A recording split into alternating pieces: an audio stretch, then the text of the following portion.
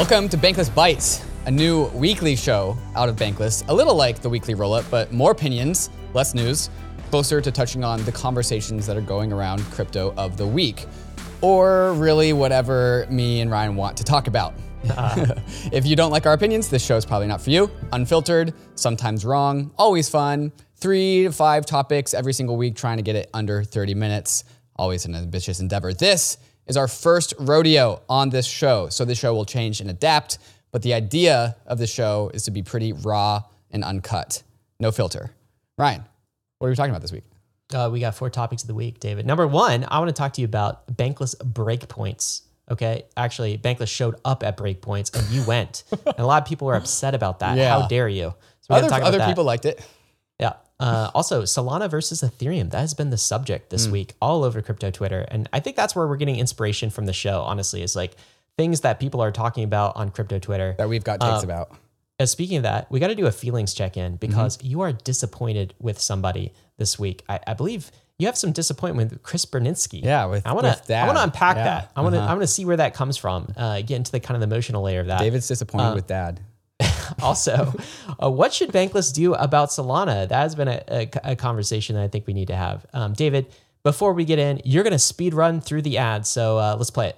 Kraken knows crypto. We are all on the journey of building a better financial system, and Kraken has been leading that charge for over a decade. Crypto is world-changing tech, and it's Kraken's mission to accelerate the adoption of crypto so that you and the rest of the world can achieve financial freedom. Head over to kraken.com to see what crypto can be. And once you buy your assets on Kraken and you need to start exploring DeFi, make sure you explore it through your MetaMask portfolio, a deeper, more expansive way to use MetaMask that gives you the battle station you need to navigate the bull market. You can buy, swap, bridge, and stake your crypto assets with ease. I already know that you have a MetaMask wallet, so go check out your MetaMask portfolio. Did you know that Arbitrum is the 4th largest chain by economic activity in crypto? How did Arbitrum get there? Well, with low fees and fast transactions, of course. With over 600 apps on Arbitrum, the Arbitrum ecosystem has a solution for you. Whether you're into DeFi, NFTs, or you simply need a fast chain, or even if you want your own dedicated throughput with an Arbitrum orbit, Arbitrum has a home for you. Visit arbitrum.io to get started with your journey with one of the most active chains in crypto. And if you want to try out a newer layer 2 to the Ethereum family, try out Celo, a battle-tested EVM layer 1 that has recently decided to move to Ethereum. Celo is the mobile-first, carbon-negative blockchain built for the regenerative future. With the Celo layer 2, gas fees will stay low, and you can even pay for gas using ERC20 tokens. Follow Celo.org on Twitter and visit Celo.org to shape the future of Ethereum. Or maybe you think that there are too many layer 2s on Ethereum for you to manage. Don't worry, Uniswap is helping all of Ethereum layer 2s fade into the background, as Intents from Uniswap X allows you to seamlessly swap from chain to chain without even thinking about it. With Uniswap X, Ethereum layer 2s become just Ethereum. No chain burdens, just good swapping and optimized execution. Try out Uniswap X by going to app.uniswap.org to get you from asset to asset and chain to chain without thinking. Are you launching a token? Is it already live? How are you managing the legal and tax for providing token awards to your team? Toku simplifies everything about managing token grant compensation, and you can get started for free. With Toku, you'll have access to top-notch legal and tax support to handle the distribution and management of tokens for your team. Toku understands every grant structure and caters to every step of the compliance process. Visit them at toku.com/bankless. And last up,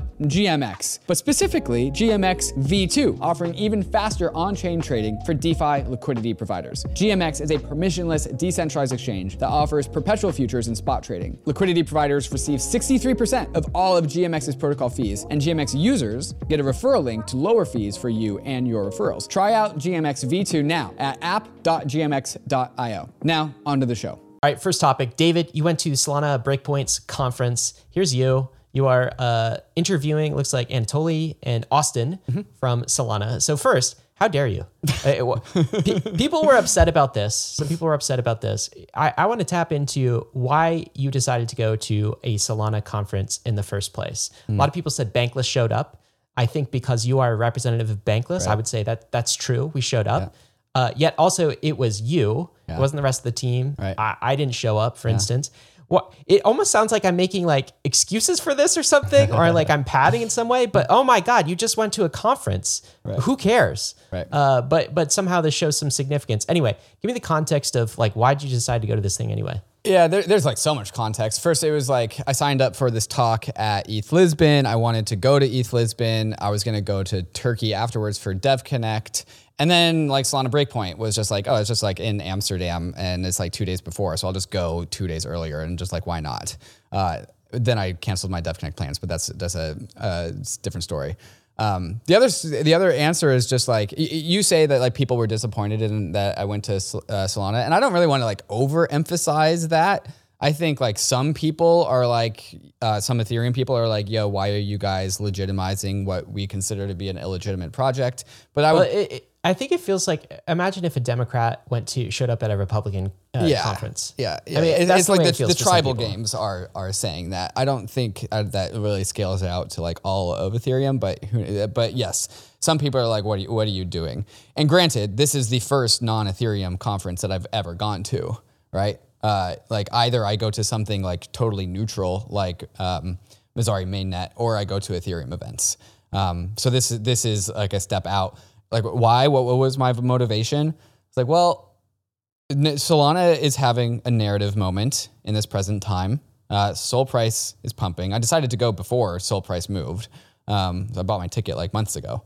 I don't know how to get a vibe for Solana that isn't through Twitter, which is a terrible place to get a Solana vibe because the Solana community like owns the Solana narrative on crypto Twitter at this present moment. And then also like my Ethereum circles aren't going to do it either.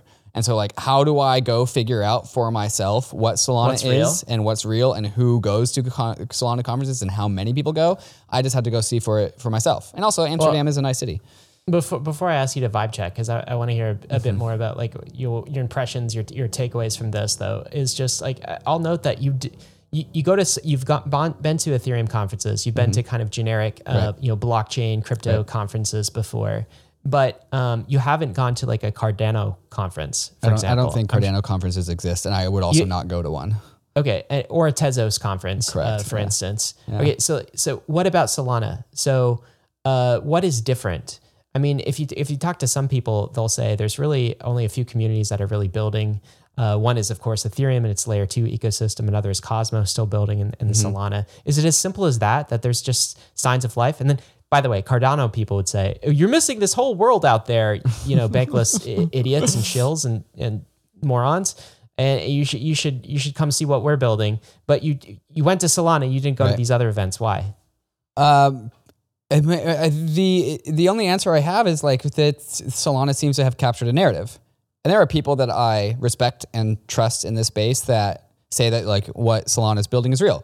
And these are people like our friend Mike Ippolito from Blockworks, for example, and John Charbonneau, who will also like kind of pad as like, well, Solana tech is good. Why are people investing in the ecosystem? I think is like it's not a full Solana bull case, but like Solana has some sort of narrative. They have a narrative that separates them from Tezos or Cardano or. But they're also like building. I mean, there's stuff being built, right? Yeah, there's stuff being built. Yes. And Solana has occupied a certain part of the design space that no one else has.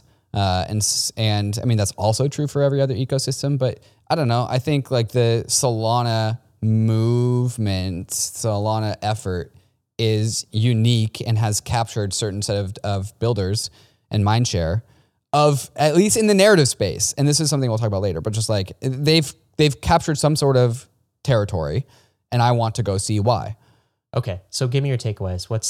How does it contrast from say an Ethereum conference? Yeah. The average Solana person, and I would call like this low level systems engineer, system developers, like the ex Tesla, ex Apple, ex SpaceX type of people that are just like software builders that are very tapped into what hardware is. And like this should come as no surprise. Like Solana is all about hardware.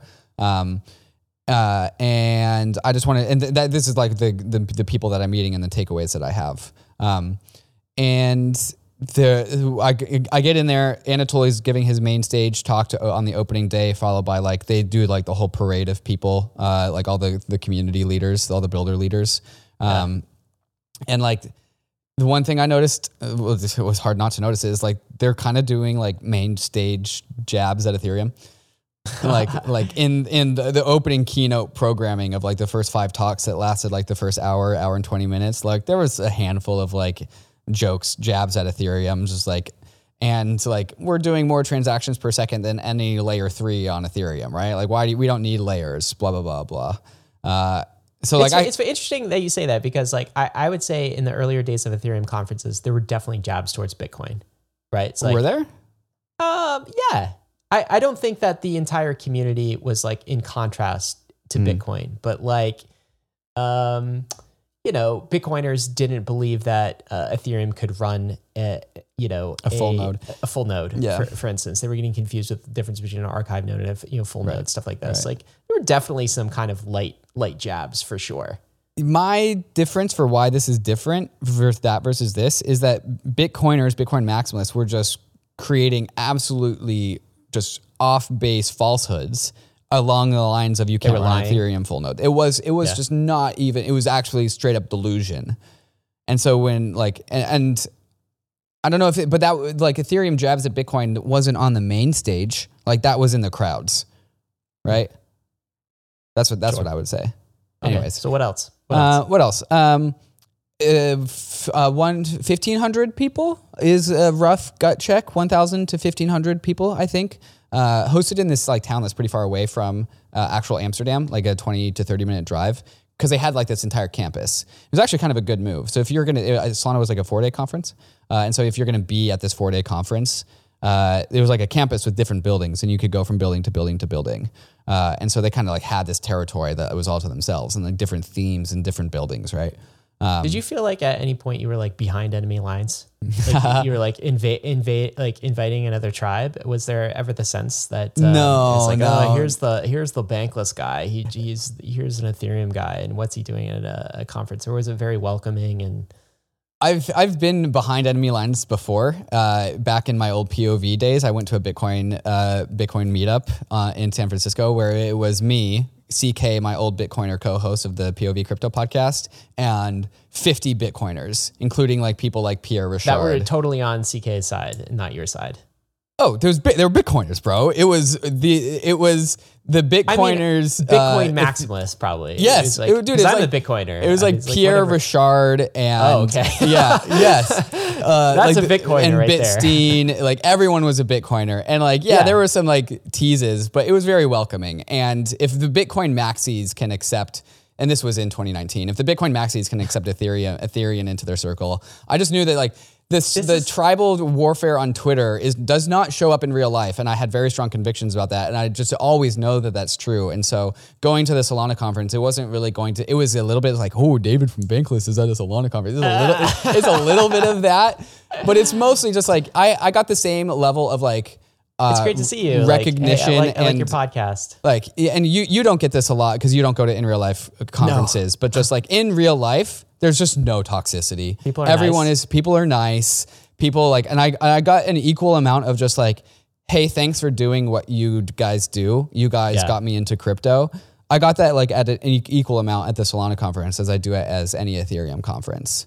Yeah, I think that's going to be a theme for the rest of this episode, which is just like peering in on social media. Do you know Sam Harris? He quit Twitter. He's somebody's podcast I listen to a lot, and he describes like social media and Twitter specifically as like a funhouse mirror distortion of reality. Yeah. And so you look into it, and the shape, the person reflecting back at you is just like this distorted, misfigured like perception of a person. Yeah. And that's true when you look at other people through the funhouse mirror of social media and Twitter specifically.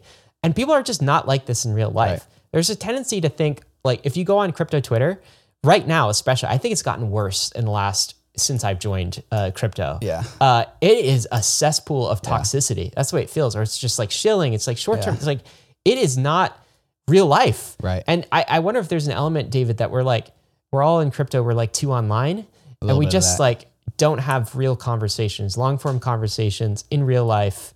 Here's a guy who's always in the office. But I even think a podcast, Zoom, people are not assholes on Zoom the way they are on Twitter. Great. But then also they were throwing mainstay jabs at an opposing ecosystem. So like it's a little bit of both, right? But what's wrong with that? What's wrong with the little competition? I mean, also, we need to move on to the next subject because otherwise we're going to have the next subject is the same subject, David.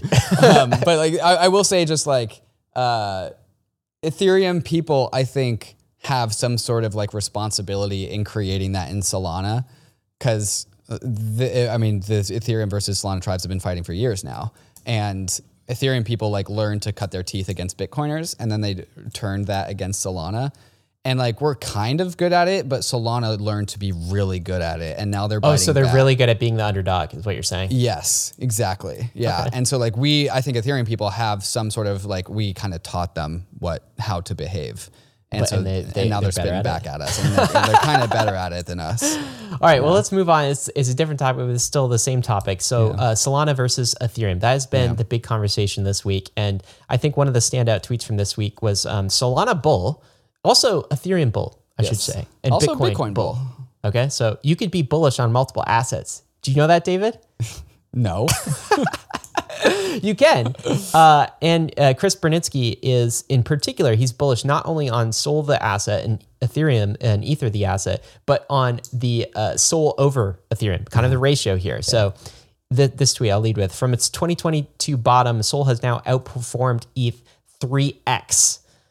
This cycle, Sol has been and likely will continue to be the faster horse. This is the context. So people are observing this Sol price run up, and they're looking at Ethereum, and they're saying Ethereum is like the horse and buggy, and Solana is the Ferrari, and like Sol is going to be like the new savior of the bull market. It's going to like not necessarily overtake Ethereum, but it's going to be the primary driver here. Yep. I guess that's the context of this whole crypto Twitter Sol versus Ethereum thing. So what do you think about this?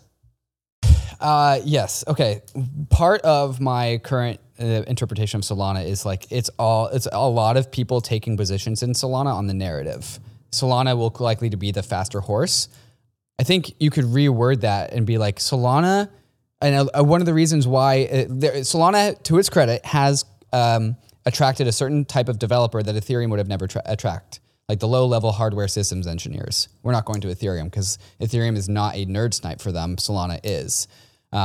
That's the truth of like the signal through the noise. A lot of the noise, I think, is embodied in like this last line of Chris's tweet, which is Solana is the faster horse, which I would like to reword to being Solana is not Ethereum and it's tiny. So the Solana market cap is 18 billion versus Ethereum 230 billion. Like a lot of people on crypto Twitter which are helping set the narrative. This is my hot take. The real reason why they're there is because it's not Ethereum and the market cap is 1/20th the size. Okay, and so they are filling a position based on that dichotomy. So you're making the case that this is traders doing a narrative trade, of course, right? Yeah. And like Sol is down, of course it's going to pump more fully. Okay, that's not what Chris is saying. I maybe that's what he's doing, but like what he's saying is, no, David, stop being an ETH maxi. Right. That is being dismissive of what's actually being built. The fundamentals are like incredible for Solana. It's this new high transaction throughput, execution layer. You know, there's the modular strategy that Ethereum is pursuing. That's all well and good, but you get all of these kind of fragmented L2s, and people don't know which L2 to kind of bet on. It's maybe it feels to some like it's more messy. And here's Solana just executing this like, I don't know, infinity, a lot of transactions. I don't know what the reality is where this stands up to, but fire dancers to new Solana clients, promising all of these things. Anyway, he's saying, no, it's not just a narrative trade. Wake up. This is fundamentals we're talking about. Right. The fundamentals behind Solana are up for debate. I think we can say like, yes, Solana is super fast. Anyone who tells you that they are doing 50,000 transactions per second is including vote transactions, which are not transactions. They're like how consensus has happened. It's like really, in reality, like 300 to 500. The last time Solana hit 400 transactions per second, it fell over. It hasn't gotten back there since. And also like actual on-chain metrics around Solana are empty. Like TVL is on the floor. Like the Sol token has gone up in price, but TVL and usage is flat or down. And so this is why I'm saying like that can all change immediately because of the fundamentals of like Solana being very fast, finality at the speed of light, blah, blah, blah, blah, blah. But like right now, like what I see Chris doing is taking a victory lap because he filled his Solana bag during the FTX collapse. And then Solana has just mean reverted to being back above its FTX So collapse. you're just saying it's too early for a victory lap. We're 3x, and that's not a big deal when it was down, by if we're trying to go for like 97%. actual real adoption, this is not that. This is just Solana mean reverting. Well, here's another point of context is I tweeted this out, and I don't know, a lot of people hated it. That's all I'll say. Ethereum, or every layer 2 is under 10 billion right now, while Solana floats above 22 billion. So if you look at OP or ARB or Matic, it's all 10 billion or under. And yet, here's the interesting thing. And yet, Solana would be 3rd in active users and 4th in total locked value. Out of 4. Out of these 4. And I said, do with this what you will. I know what I'm doing. So this is me expressing, if Chris is expressing his bullish take on Solana, this is me expressing my bullish take on layer 2s in general. Based on on-chain verifiable metrics. Yes. Now, Tushar, our friend at Multicoin, says like these TVL, terrible metrics, so is active addresses and actively harmful. And I get that. They're not like everything. They're not the only metric you can look at. But it is something. It's better than narrative. It's better than no data points. Yeah, they're not actively harmful, Tushar. They're just actively harmful to your thesis. I mean, but we could also look at block sales versus expenses, which is my favorite because this is Sybil resistant. Right. And if you look at Solana revenue versus its expenses on a monthly basis, of course, expenses is SOL issuance and revenue is the amount of money it brings in through selling its block space, either transaction order flow or actually just selling it with fees. And it's losing a lot of money every month, David. Right. Yes, that's always been our critique about the SOL value capture thesis is that it is penetrative pricing, as in it operates at a loss to achieve scale. Yeah, but I'll tell you that wasn't my Twitter L for the week. All right, I'll tell you what my Twitter L was, which I got. That was a dub because that got hella likes, and you also ratioed Tushar. If we are accounting for Twitter likes, look at this, signal, which they are not. Mert is really close here, though, right? Ryan, you have absolutely no idea what you're doing. This is a Solana bull. TVL and active addresses are easily gained. Solana does more TPS. Such horseshit, dude. TVL is not. He thinks TVL is gamed because remember the guy who did like triple, quadruple, 9x counting of TVL on Solana? They're not. It's gamed on depending on how you account for it. And then he goes TPS is actually the true metric, which is the most gameable metric there is. Yeah. But let me show you where I got absolutely destroyed. Sure. On Twitter. Tell me. So then a couple days later, one thing that I think is important that I grew up believing in crypto, in part of this notion of decentralization, which is very difficult to define. How do you define decentralization? There are many different layers. There are many different axes of decentralization, but one of them, I think, is, and this has been true ever since Bitcoin, is the ability of a non-validating user to run a full node. Yep. Okay. What does that mean? I'm not talking about a staker. I'm not talking about a validator necessarily, right? Although running a full node is necessary for those entities in order to keep it at a data center. I'm talking about somebody who's just wanting to validate and check that what the blockchain is producing isn't BS. Right. Okay. So you have the Ethereum staking validator, which is validating transactions and adding them to the chain, and then you have producing blocks. And producing That's blocks. different. And then you have the full node validation of the validators, which is like, yes, they follow the rules, and that is a permissionless system. You don't need ETH stake for that. Yeah. And I did a long ass tweet because you can do that now on Twitter. Yep. And I just said full nodes, non-validating full nodes, I think they're kind of important. And I think that other chains that maximize for TPS throughput have made it such that full nodes become much more difficult to run on consumer hardware and are therefore very unlikely to be able to be run at home or on a mobile device or something like that. And hey guys, isn't running a full node and validating the chain, like verifying, not trusting, isn't that important? A core tenet of the Bankless thesis. You cannot be Bankless if you cannot validate the chain independently. This was not a popular take, David. Let me tell I'm you, just shocked. I got I'm absolutely just like double ratio, destroyed. I could go into like, I had to like mute the thread. Udi came in. Oh, Udi Christ. came and said, yeah, this is what Bitcoiners said. Bitcoin Maximus says. He said in 2017 cycle, Ethereum stakeholders, including Vitalik, promoted it as the high TPS layer 1 compared to Bitcoin. No, he didn't. I don't The remember Bitcoin that maxis at were all. furious for the same reasons you mentioned, but luckily Twitter was limited to 280 characters back then, so their complaints were more succinct. That's just fake. Good take, Udi. That's just fake. Yeah. Anyway, I got absolutely ratioed by many of these things. Anatoly, almost. Mert, certainly. It says I'm not an engineer. Apparently, Right. I studied political science. I'm good at communicating. I didn't study political science. I mean, it's just like casually. But anyway, absolutely slammed. Like just nonstop. I had to mute this thread, David, because it was just.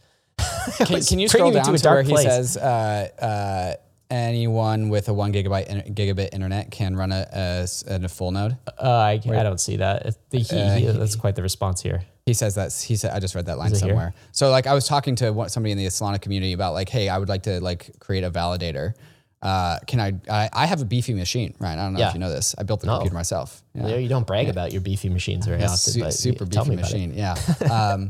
And I actually I think I have the hardware to run a Solana validator. It's consumer. I think that's right. I haven't tried, but got the hardware. But I cannot do it. And do you know why? Bandwidth. And I am in New York. Okay, And what is the bandwidth that's required versus what do you have? Fiber optics is what you need. I'm sure there's more nuances than that. Like not all fiber optics is the same. I have 1 gigabit download speed on my Ethernet like cable internet, which is, I mean, fast. It's as fast as I can get. I can't get it any faster. I do not have access to fiber optics. Okay, so if you had access to fiber though, right, and you had a beefy machine, it would be possible for you to run at home. I think so. Let's say that. Okay. That's good. Yeah, that's good. I'm glad. Yeah. I wasn't calling in my parent tweet. I wasn't calling out any particular ecosystem. Right. I was saying, hey, let's be conscious of the trade-off that we're making and make sure that we still preserve this quality. And those chains that preserve this quality of consumer grade, average users being able to run a full node, that is a more decentralized chain. And that is probably important. Better. Yeah. All right. So, but yeah, the Solana community knew what you were doing, and they were like, I think, but that's what I was saying. My point was it's an unacknowledged trade-off, right? So maybe you could run it if you have fiber in your home. Right. Okay, that's great. Will you be able to run it on a mobile phone? And now, to be fair, you can't run an Ethereum validator here on a mobile phone yet. But that is the end state goal. And Ethereum would be more decentralized if you could run some sort of a full node on a phone. Yeah. Anyway, that was not landing. I got absolutely ratioed, destroyed by that. So, David, what do you think? Did I take the L? Like, what am I wrong about this? What's going on? I think there's like the big unpacking of just like what it means to be a layer 1 validation of the layer 1 in this day and age. And I think we probably have to update what that means in this year. But I don't want anyone to think that we can have a system that is maximally bankless, maximally user sovereign without that being possible for the end user. On consumer level hardware, you need to be able to download a full node. And we also need to make an episode as to why this is important. The way I would summarize like why this is important is that if you cannot do that, then your financial system, you are trusting others to run it for you and maintain it for you. And if we go from like average consumer hardware to just like the guy I was talking to about in Solana, like I was like, hey, I want to run a Solana validator. He pointed me to a cloud service. Like, no. I want to do it here in my home. Like, I don't want to defer to the cloud. David, you sound like such a Bitcoiner right now. Yeah. Big, like old school conservative crypto. But honestly, they're right. I mean, they're not like Bitcoiners got a lot of things right. Maybe that's how we correct should in ideology, wrong in execution. All right. I was talking about my feelings. Let's get in your feelings here. You're disappointed. Why are you disappointed with Chris Berninsky? Yeah. Who is the context for Chris Berninsky?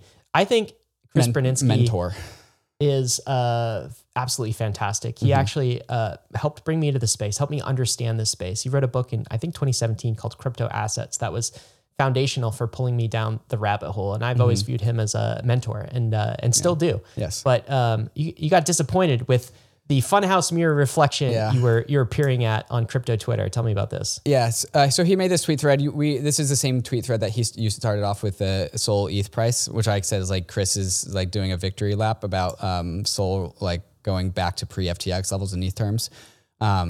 He makes this tweet thread in the bottom. He just randomly like invokes us, and I can't totally understand why.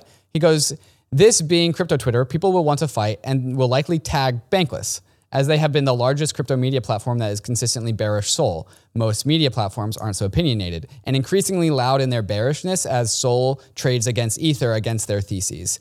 And I'm like, I feel like he's putting words in my mouth and telling me the actions that I'm going to have, which is ironic because he put this thread out the day before I put out my video with Austin and Anatoly at Solana Breakpoint talking to them. And I'm not being increasingly bearish or loud in my bearishness. Like, people who are increasingly loud in their bearishness comes from a place of insecurity. That's what he's saying. Is like they're going to be insecure, and so they're going to be loud about that. And I'm like, that's just not what I do. And then he follows up and says, "David and Ryan have been good for Ethereum. I liked their content most when they were exclusively a curious, up-and-coming media platform. The Bankless brand has every opportunity to be blockchain agnostic," which I have a problem with. And I put that response there, but we don't have enough time in this episode. "And most likely we would reach the most number of people if we were." It's actually not what I'm disappointed about, but this is like the context, right? So if you want to go to my next picture here. So I put out like the next day, in the words of Chris Bernitzky, "Here's me being increasingly loud in my bearishness," which is an episode I did with Austin and Anatoly. And then Chris follows up and not the first Solana episode, by the definitely way. not. We've done 3 like or 4 or 5. We do more Debates. non-Ethereum content more than the average podcast does. We do so much non-Ethereum content. Like, a lot of Ethereum people get don't angry like at it. us. Yeah. Okay. So like I kind of like quote tweet Chris saying like, "Here's me being loud," and I'm like platforming Anatoly and Austin, and then we continue and here's like where I actually get like a little bit. Here's where my disappointment comes from, which is like the next tweet, which is like so Chris, I published the episode with Anatoly and Austin, and I'm like, "Here's me being loud in my bearishness," and Chris Bernitzky says, "So you believe in Sol then?" And I respond with my like reasoning as to like what I am looking for in Sol and why I'm not there yet, which is that there seems to be a big triple point asset thesis size hole in the Solana thesis. And I'm just saying, like, what do you mean? You're just talking about value accrual, basically. A value, like what is the thesis behind Sol? Because so you can have a lot of transactions per second, right, but it doesn't necessarily mean Sol is valuable as a result. Right. The underlying token is valuable as a result. Right. And so I'm telling Chris, like, there is a hole in my understanding about Solana that I have not been able to get over. And then he follows up saying, "Sounds like you're bearish, Sol. Good luck." I'm like, "No, Mr. Mentor, sir. That's not what I was saying. I was saying I am missing information, not that I'm bearish." I said, and that's what I told him. I said, "That's not what I said. There's a big fog of war about my ability to understand Sol." And then he goes, "Sounds like Bankless should put out more content about Solana to help people understand then. Glad to hear you're bullish, Sol." And I'm like, that's also not what I said. And you're doing the thing that glad to hear you're bullish Sol versus Ethereum on the ratio. Yes, specifically versus specific. Ethereum. Yeah. But like the line "sounds like Bankless should put out more content on Solana to help people understand then" is like the most tiring response that we get from everyone in crypto who is like, "Hey, David and Ryan, platform my bags." And it's just the timing of Chris doing the victory lap tweet thread followed up by, "David, it's time for you to platform Solana and help people understand them." I was just disappointed in that because I think that is just like, it's a low request. It's like, my bags are filled. Now you platform my bags, please. I know that's how it heard. Again, looking at social media, you're looking at a funhouse mirror representation. It's like, I bet if you met Chris in person, you had this conversation with him, 100%. You'd be able to articulate it, and you'd be able to both have a discussion about it, right? And it would be totally normal. I don't think that social media, in particular Twitter, allows the opportunity to have that kind of long form conversation. So I think that's part of it. Yeah. But what about this idea of blockchain agnosticism, David? Like, I just want to. Our philosophy is not to be blockchain agnostic. Never because has been. If you're blockchain agnostic, it means you have to be agnostic to the set of values that actually underpin this space. Right. And that's not very popular, right? You talk about full nodes, you talk about values right now. There's a lot of nihilism about crypto values, which is like, who cares? Right. Price go up. Right. That's all I care about. I'm not here for the values. I'm not here for the values. I don't care about here for the tech. I'm here for the money. How quaint like full nodes are. And so it's not necessarily popular, but it's honestly, it's I think it's important, and it's the thing that gives me meaning. Right. Like there's a lot of ways to make money in the world. For me, it's like XRP crypto is obviously not one of those. One of them. Yeah. I just don't want to do it. Right. I just yes, you could be a trader. You could, God bless, man. Sol has been a fantastic investment. It might continue to be an investment in the future. And by the way, I'm not saying it's like morally, ethically bad at all. And I'm not saying it's like XRP, right? Right. But there are chains that are incredibly centralized that you can make a lot of money on, but they don't exhibit crypto values. Right. And this is not why I am here. If the users cannot be sovereign, then they're not bankless. Yeah. And I think like the difference between like Ethereum and Solana versus Ethereum and XRP is like the difference between Solana and XRP is like massive, right? So like I actually kind of think the difference between Ethereum and Solana is like incremental versus Ethereum and XRP. But like that's the gap that we are operating and discussing, is that gap and why and what there is a difference of, and what people that you're saying in your tweet are not acknowledging, that there is a gap there. So a lot of people see this, David, which is basically like Bankless being bearish Sol, bullish Sol. Right. what meme are we looking at here? I had to like edit the meme. This is the Homer Simpson from Simpsons, like just looking at his schedule, and his family's like looking at him. It's like, hey, Homer, what are you going to do? And week 1, it's bearish Sol. Week 2, it's bullish Sol. Week 3, it's bearish Sol. And I just thought that was a funny meme because like I went to Breakpoint the same time you put out your big tweet about needing to users to validate the chain. And so like, so it's like we're just confused, or confusing people about like, what is Bankless's position on Sol? Like, what is it? Like, are we bullish, or like, why are we paying attention to it? But we're giving it attention, but we're also saying it's insufficient. Like, what's our deal? Like, are we going to cover Solana in this bull market, or are we not? I mean, I think there's a lot of different like answers to this. Like, there's kind of the set of cynical answers, which is basically that Bankless doesn't talk about Sol or insert your blockchain here because we don't have bags in these ecosystems, or our bags aren't as big, right? So it's basically like Bankless only talks about their its bags, which is categorically false. Well, but how can you disprove that? And by the way, I don't have big Sol bags, and most of my value is in kind of the ecosystem of Ethereum. Right. So it's actually like true, and that's because like I'm investing in a thesis. I just think you're not talking about this thing because they're like, you don't have bags, or you have bags that you want to talk about some other asset. When someone is arguing like that against Bankless or anybody else, it kind of cancels itself out, because usually they have bags in the ecosystem that they are talking about. So they're just critiquing you for not having their bags. Yeah, so let's just put the whole bag bias thing aside in that entire critique. I think one way to think about it is usage of chains. Plenia, I don't know if you saw this week, David, but Plenia put together a chains by economic activity post, and actually went through active economic activity and then passive economic activity. So active is basically like the total value of settlement. It's like how many assets have transacted, have moved, have settled on chain. And then passive is like how much value is being secured, economically secured by the chain. So if you actually went by usage in terms of total value, tier 1, that is in the double-digit billions, Ethereum would be number 1. So we talk about Ethereum. Tron would be number 2. So we'd be talking a lot more about Tron, which is interesting because the last time we tried to do content on Tron, we actually got a cease and desist from Justin Sun. It was kind of hard to talk about Tron. And then after that would be Bitcoin, followed by Arbitrum, followed by Binance Smart Chain. Yeah. Solana would not be in this list. And there would be a few more chains before Solana. Yes. And if we're talking about passive, which is the total value that the chain kind of secures, Bitcoin would be number one with triple digit billions, Ethereum number two, and then in the double digit billions, it would once again be Tron. Tron secures a whole lot of Tether. People don't realize this, but it's like $40 billion of Tether or something. And then Binance Smart Chain after that. That could be another way to get, like, we could give weighting for what we talk about on Bankless on our bags, which I don't think we do. I think we're more honest than that.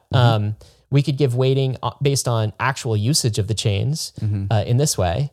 We could give weighting to whatever the popular crypto narrative is, which again, we're talking about Solana this entire episode. So maybe we're doing a little bit of that. Yeah. Or like we could give weighting to where we are curious. Right. And I feel like when we are at our best and when Bankless is at its best, it's actually doing the most of that fourth category. The curious one. Which That's is why what, people listen to us, because we are curious and we explore our curiosities. I hope we can preserve that. And to the extent we do, I think that people will continue to listen to Bankless and what we're doing here. But that it's like curious and values backed are the things that at least I'm trying to optimize for and we optimize for in our best moments. Yeah. So that's what I think we should do. Right. I 100% agree. And like, this is like kind of the existential crisis that I think it means to be a media company, a for-profit media company with employees and all of this stuff, is that, well, actually the narrative is good for the views.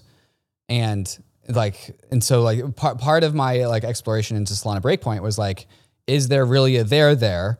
And in the future, if Bankless elects to do Solana content, is it because there's a there, or is it because the VCs of crypto and the degens of crypto have all identified Solana as a good trade because it's not Ethereum and it's tiny? Well, there's a nihilist take there too, which is like the only reason you're covering it, David, is to get clicks. That's why you're covering it. Right. So, but also at the same time, like you'd say it's because people are interested. People are having the conversation and they're asking the questions that need to be answered, and you're curious about it because everyone's talking about it. Right. Like I'm not going to do like Tron content because Tron is so stupid simple. It's like it's Ethereum with EIP 1559 juiced up with stablecoin payments. That's the story. Solana's story is much. We'd also get a cease and desist from Justin Sun again. But also just like, that's not what Solana is. Solana has this whole narrative, this whole thesis that is not proven by its facts and the facts of its chain, but is a future statement of what Solana could be, which is a fair thing to believe by its community, so long as we understand that the facts about the chain usage do not support that, and it is all in the future imaginations and aspirations of the community, which I don't want to discount. But the whole idea of like Bankless ignoring Solana, I think there's more than enough evidence to say like, hey, I hate this word narrative, dude. I want fundamentals. I want reality. And the whole like Mert reply guy army should not dictate what we cover on the podcast. Well, there you go. I don't know if this episode was helpful for anybody else, but I enjoyed it, David. We don't have these conversations I like this very often. So let's wrap it here, shall we? I think we should, yeah. All right. None of this has been financial advice, guys. Of course, you know that. You could lose what you put in. This is Bankless. We're headed west. This is the frontier. Hope you enjoyed this episode, and we're glad to be joined with you on the Bankless journey. Thanks a lot.